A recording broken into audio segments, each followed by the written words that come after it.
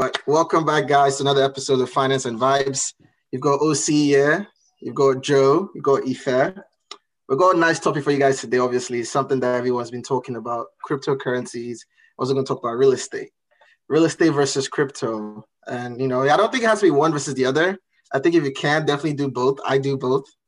But we're going to just talk about some of the good, nice parts that come with investing in both. And yeah, we're just going to get into it. So before I get started, it's a passionate topic for me. I'm just going to see what Ife and Joe has to say. And also shout out to everyone, by the way, for, seeing the views on and the feedback from the first two episodes. It's been positive. So we're just going to keep it going. And yeah, so if you haven't already, make sure you check out the first two episodes. And yeah, it's about to be lit. All right, Joe, what you got for us today? Real estate versus crypto, or real estate and crypto. Let's not make it a versus thing. What you got for us? Yeah, so it's been in a news circle the last couple of months. Crypto has been on I don't even know what to call it. This is like some historic shit. You feel me? Yeah, but my main question with crypto, and me and OC had this conversation privately, was the Bitcoin miners. You get what I'm saying? And the concentration of the mining in China and different places. You get what I'm saying? And when it comes to energy, how are we going to what does the future look like when it comes to the energy consumption and things like that?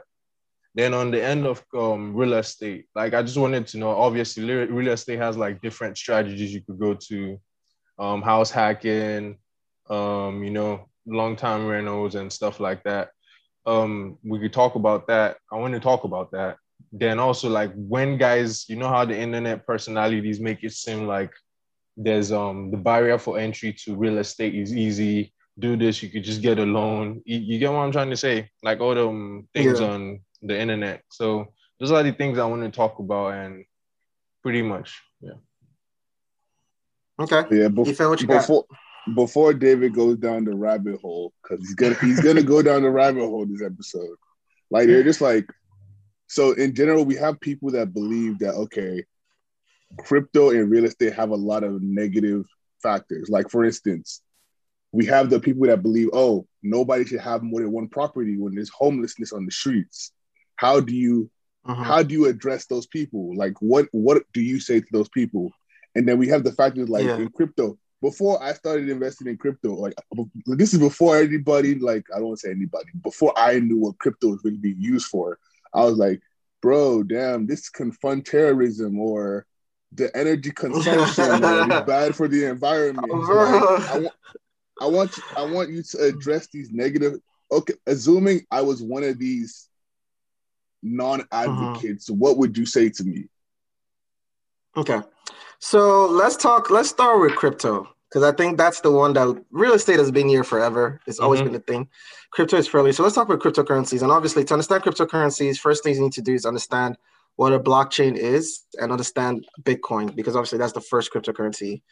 Bitcoin, and I'll say there's some resources, and we could put it in the link, but it's called The Bullish Case for Bitcoin by Vijay Boyapati. It's a WordPress. If you follow me on my Patreon or follow me on my social media, Easy Finances for You. So Easy, the letter E, the letter Z, Finances, the number 4, the letter U.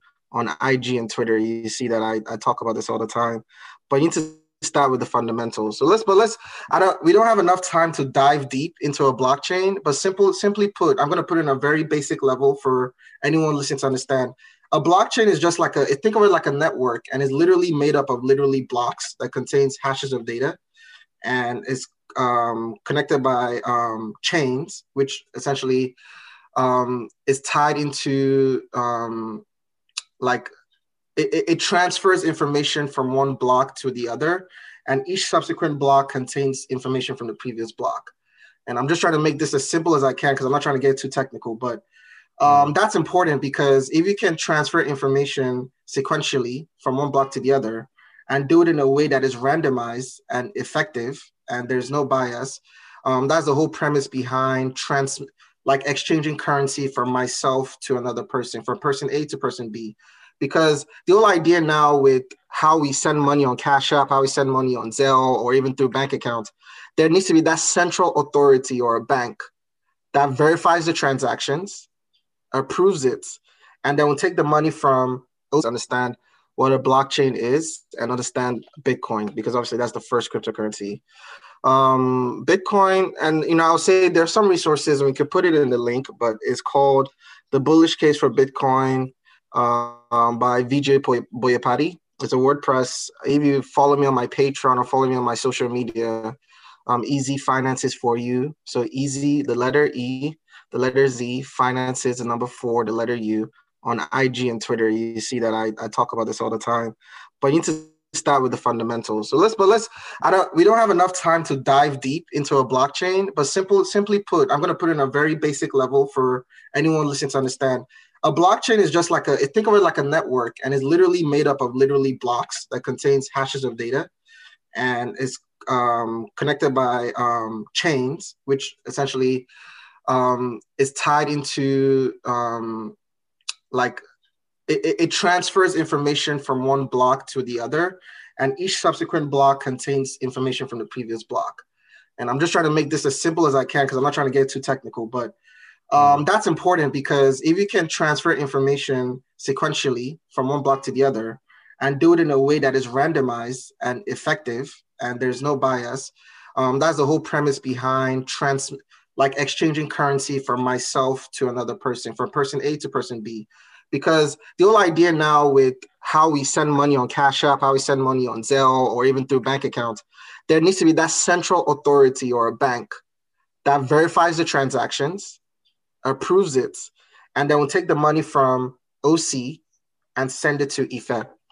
Mm-hmm. The whole point of a blockchain is let's remove that need for a central authority. Let's make it on a blockchain, a public network, because transactions are public. And, so I can look up transactions on the Bitcoin blockchain, provided I have the information that I need, the ID that I need publicly. And it's also, so it's decentralized because I've removed the need for that central. Granted, there are people who run the nodes and the miners who verify transactions, but that is all decentralized and randomized to an extent. And it's immutable because, I always laugh when people say, oh, Bitcoin funds terrorism. Of course. So Bitcoin.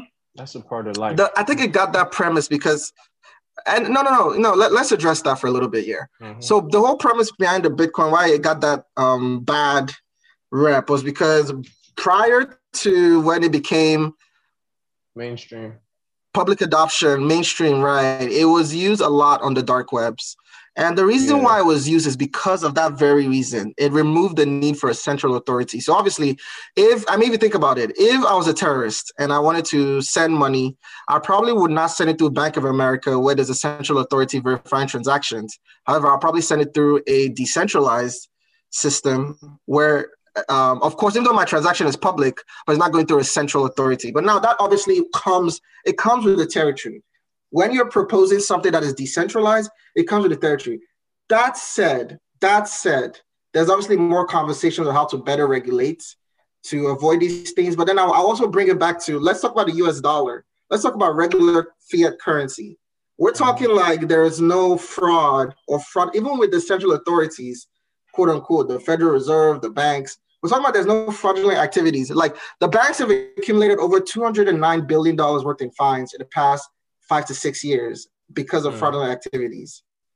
So when you think about that, I'm like, okay, billion. Pot calling kettle black. Like, yes, it's been a currency of choice, especially when you look at that fact that it's decentralized. But then it's really a case of pot calling kettle black because it's like, okay, that the US dollar has been used for similar fraudulent activities and so on and so forth. But anyways, going back to the whole story behind Bitcoin and blockchain. So again, the value proposition here is decentralized, it's immutable, and it's a store of value as well because Bitcoin has a fixed supply of 21 million Bitcoins that there ever be. And also when you consider the fact that there is to some level deflationary aspect in the sense that people will lose their keys. So Bitcoins will be lost forever in the interwebs and probably not recovered. So even though the supply is capped at 21 million, the actual in circulation and that is accessible might actually be much lower. And so with that, and also when you even consider like 50 years from now, when a lot of us who own Bitcoins will be looking at, will probably pass away, there'll be those people who haven't like properly set up their Bitcoins to be inherited by their dependents. And so when you consider all those, there's that deflationary aspect. Now, also Bitcoin runs on something they call proof of work. So proof of work in the sense that they're miners. So the whole point of proof of work is that you solve a cryptography math function that is super randomized, and whoever solves the function first is the one that's rewarded with Bitcoin. Is a Bitcoin halving. I'm getting too technical now, but all right, hold on. I want people to understand in general. Let me, because I'm trying to understand, right? So I'm gonna summarize like my understanding of what you said, and you tell me if I'm right or wrong, or correct me wherever, right? So basically, you're saying centralized, decentralized. From my computer background, centralized, decentralized. Yeah, correct. When you say something is centralized, let's say like a company like Amazon, they have a server, right? So that's one place where all the information goes to, then disperses to every other person's like network and computer. That's centralized, right? Correct. But decentralized in the terms of peer-to-peer. So like there's no server. Peer-to-peer, correct. And like everything just goes straight to people's computers or random systems. Right. So there are nodes. There are nodes that maintain the Bitcoin network. But it's a peer. You said something. It was a peer to. There are nodes. Yes, there are nodes which essentially a processing power via terahashes per second. So you can buy an ASIC. That's what they use to mine Bitcoin. So there are nodes, what they call nodes, that run and maintain the network, and it's a peer-to-peer style. So basically, it's not like one person has more authority than the other. It's correlated, right? It's correlated directly to your processing power. For the proof of work network, the proof of work consensus that Bitcoin network runs on, your chances of successfully solving the cryptography function for transactions and to get rewarded with Bitcoin. So blocks to the chain, to the blockchain, is directly correlated to your processing power. That was when we had that conversation, right? What my thought process was at that time, what is stopping like a dominant power like the US government? They have access to all the manpower, the technology, and to like control the processing power. You get what I'm saying? Or like Russia. What you're proposing now is called a 51% attack, and that's a very, very, very valid point. And if you go on my Twitter, I don't know if people saw it. I spoke on my Twitter this week about the load to power ratio of the Bitcoin network versus the load to power ratio of the Ethereum blockchain. And we're talking about a 51% attack. So basically, I believe last I checked, I believe the Bitcoin network was running on something along the lines of. So let's talk about Bitcoin's economic security, which is directly related to the total hash rate per second of the Bitcoin network, which is currently, I'm checking my notes now, 160 million terahashes per second as of March 27, 2021, because obviously this will grow and expand over time. As of March 27, 2021, the current Bitcoin network, which directly correlated to the mining capacity, is 160 million terahashes per second. On average, so this is looking at the entire globe. It varies by region. So for instance, in the US, it's something more along the lines of 60 to 90. In China's down low is like 35 to 30. And also given that the majority of the mining capacity is in China, on average, they say like a terahash per second will run you about $30. Yeah. Okay. So when you do 160 million times 30 is about 5 billion. So basically you're right. So the Bitcoin's economic security for the network. So what you just talked about is what prevents a government like the USA from doing that is called the economic security of the network, and that is correlated to how much does someone need to invest. So someone to essentially attack the network, the Bitcoin network, a 51% attack, that's basically when you have majority consensus. And when you have majority consensus, you can do crazy things like, so people always say, oh, you can never have more than 21 million Bitcoins. That's technically not true. You just need to reach majority consensus to do that. And to reach majority consensus, that's part of the 51% attack, right? And so you need 5 billion. So essentially that's the 160 million terahashes per second times $30 US. You need $5 billion US to do that. So yes, you're right. That is the economic security of the network. So that 5 billion, right?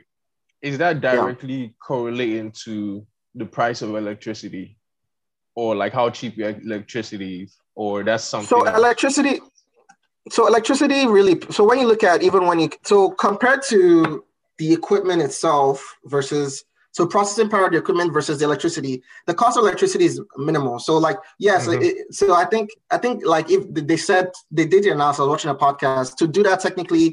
You need about $5-6 billion worth of the ASICs, the mining equipment, and it will run you about close to $10-15 million worth of electricity.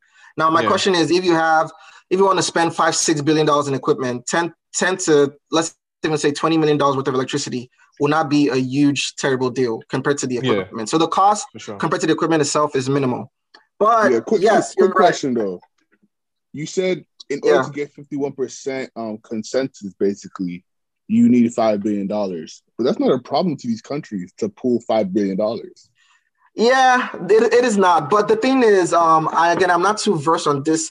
I'm not too versed on how the Bitcoin network does it. I was going to talk about the Ethereum network, and that's the one that I know quite a bit more about, and like how they would handle the 51% attack. I think the idea is like if they're able to locate. So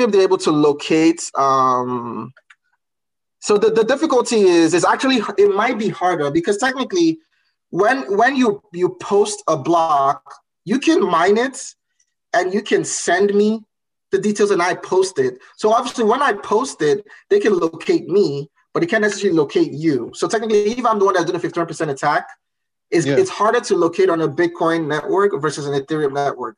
Now, I don't know the details. I believe there's a way, there are measures that the network has where if they locate whoever is attacking, then you can essentially cut the person off. I'm not terribly sure, but with proof of stake, it's easier because the proof of stake, I was going to get to that. So Ethereum has much less market cap than Bitcoin. I believe it's about 200 to 250 million, 200 to 250 billion market cap. Really, it's about 200 billion now, a little less because of this pullback. But let's talk about the economic security of Ethereum. Ethereum is proof of stake. So I'm talking about Ethereum proof of stake now. So I'm talking, we haven't went live on the main net, but we're getting there. Yeah. So Ethereum proof of stake network is directly correlated to, we're not necessarily looking at equipment or buying mining equipment and then mining equipment processing power to solve cryptography functions. It's more, so you're still, it's called forging versus mining because you're forging a block versus mining. And yes, you're still solving math functions, but now your chances of getting the reward is directly correlated to how much you staked in the network. So right now, the Ethereum 2.0 or proof of stake staking is occurring on the Beacon chain. And there's over $6 billion worth of Ethereum that has been staked on the Beacon chain. And I want people to understand this very carefully. There is $6 billion worth of Ethereum, ETH staked on the Ethereum network Beacon chain. To do a 51% attack on Ether, this is where it gets really nice. And I want people to understand this. You would need, obviously, you need to have 6 billion. So you need more money to attack the Ethereum proof of stake network as is right now compared to the Bitcoin network. Yeah. Now I want people to understand that. You need more funds to, even though it's a fifth of the market cap, Bitcoin's at like $1 trillion.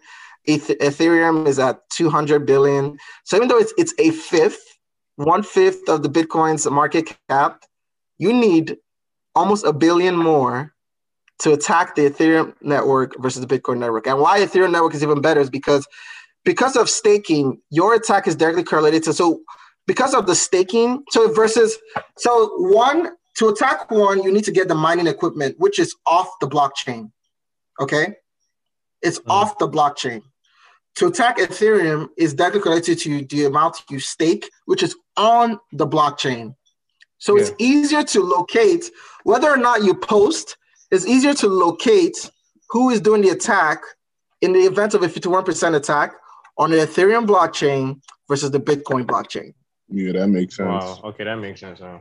And in the event with the proof of stake, if someone is attacking, you can simply just remove their stake and burn it on the network. So they lose their $6 billion? They lose their $6 billion. Leave, bro. But because it's easier to locate, you can burn it on the network. They lose their $6 billion worth of Ether. But here's the fun part for those who are Ether holders. In the event of a 51% attack, you severely, almost by 50%, because I'm assuming that, let's do a quick math. The idea here is that the assumption is that when POS is fully live, right, at least 10% of the Ether circulation will be staked in the network. At least 10%. Yeah. That's the estimation. So let's just say for simplicity, let's just say in a simple case, there's only 100 Ether, right? 10% is staked in the network. So that'll be 10 Ether, right? Yeah. Are y'all following me? I hope y'all follow me. This is where it gets fun. There's 100 total in circulation.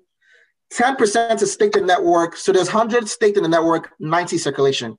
If someone wants to attack the network, they need to go and purchase at least 10 Ether from circulation to then stake into the network. So they'll need to get 10 Ether. So the attacker will have 10. The beacon chain will have 10. And then its circulation will be 80. Yeah. Right? Okay. When they burn off the attacker's 10, how much becomes in supply? Total. We go from 100 to 90. Yeah. So for each attack, the amount of Ether in circulation, obviously we can talk about EIP 1559. So we'll get there later. But for each attack, the amount of Ether in circulation decreases. From the law of demand and supply, a decrease in supply with fixed demand or higher means price will go up.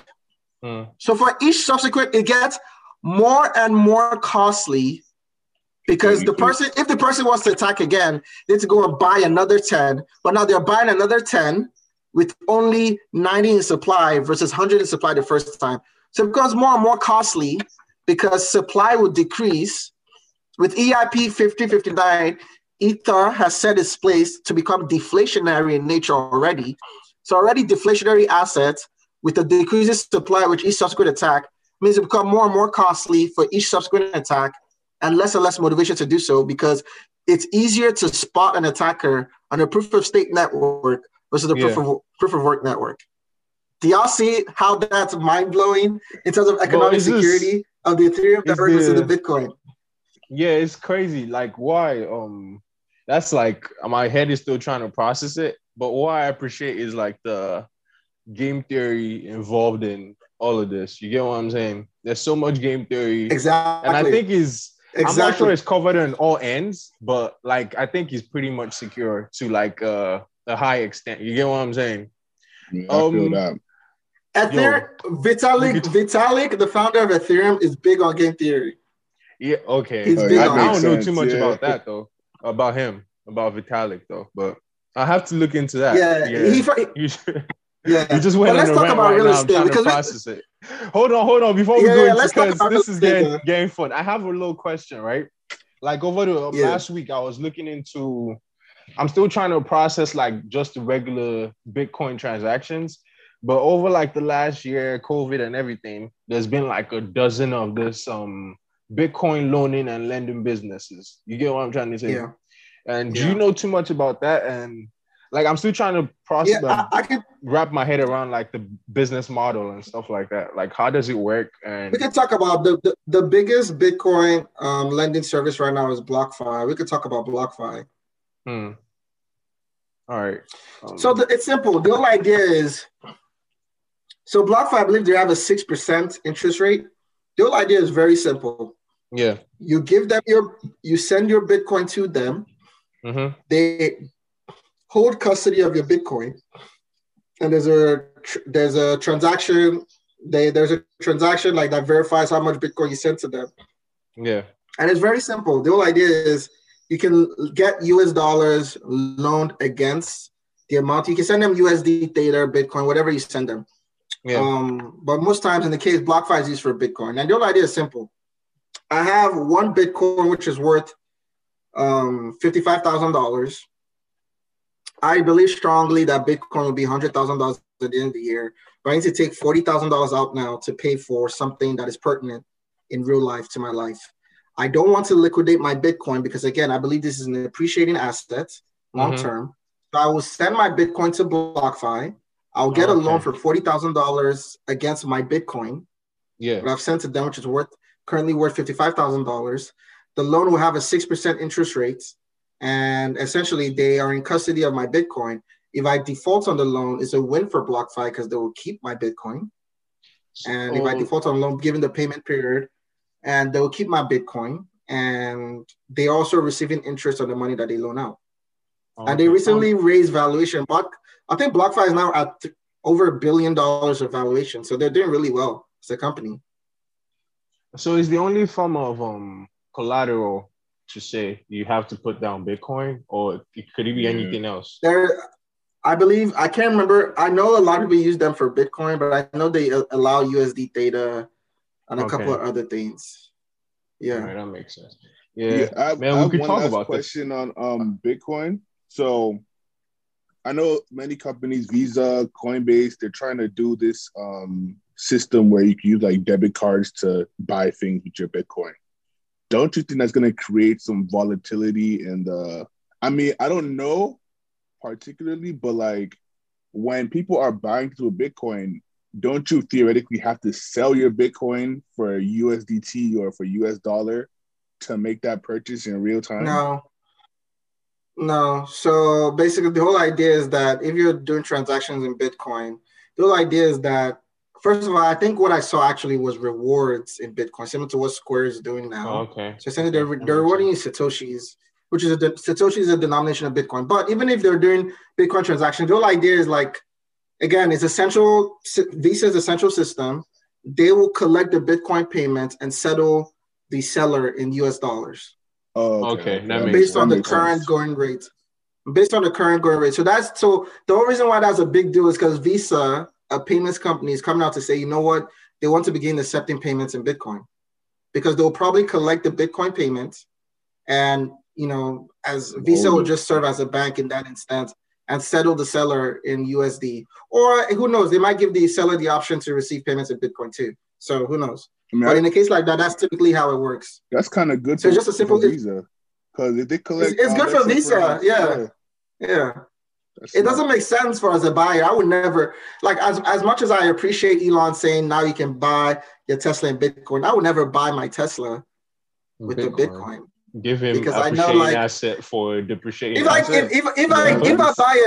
buy a $50,000 Tesla, which is a depreciating asset, just like George said, with one Bitcoin or almost one Bitcoin in a year, I know that's going to be worth 120. So I would have spent. Ineffectively, and in 10 years, one Bitcoin I'm very certain in 10 years, mark my words, a Bitcoin will be well over $1 million. So I would have spent over $1 million on a car that will probably in 10 years be worth nothing. Yeah, I saw this dude, he posted something on Twitter. He said he bought his house, I think in 2011 for... That was Chamath. Yeah, he bought it for $1.5 million worth of Bitcoin. And I said, and that is worth well over $60 million now. Bro, I think his house is only his house is only appreciated to $16 million or something like that. Yeah, so it was a very bad. He was like, it was a very bad purchase. Yeah, I mean, you could never know at the time, though. Yeah, real estate. Let's talk about real estate. Because we questions. We have to have an episode for this, bro. Because I got questions like just coming in as we're going. You feel me? But let's go into real estate. Do y'all want to do a part 2? Yeah, let's talk about real estate. A part two. Yeah, we gotta do a part 2. Another episode we could talk about Bitcoin. But again, for those who are wondering, I'm bullish on Bitcoin, of course. I'm bullish on Ether. And if you're trying to find out the other two spaces in the cryptocurrency space I'm bullish on, if anyone knows what they are, subscribe to my Patreon. Yes, sir. And we can talk about it. I'm gonna put the link to the Patreon in one of these bubbles here, so you can just click on it. So yeah. All right, real estate. Let's talk about real estate. Everybody want to be like real estate market gonna crash. Yada yada yada. There are definitely bubbles. With everything, there's bubbles. Like there was even with the cryptocurrency space. There have been a lot of things like the ICO raves, the CryptoKitty rave. I mean, I don't want to say NFT is a bubble because I can definitely. Stay tuned for our next episode where we will continue our current discussion on cryptocurrency and real estate.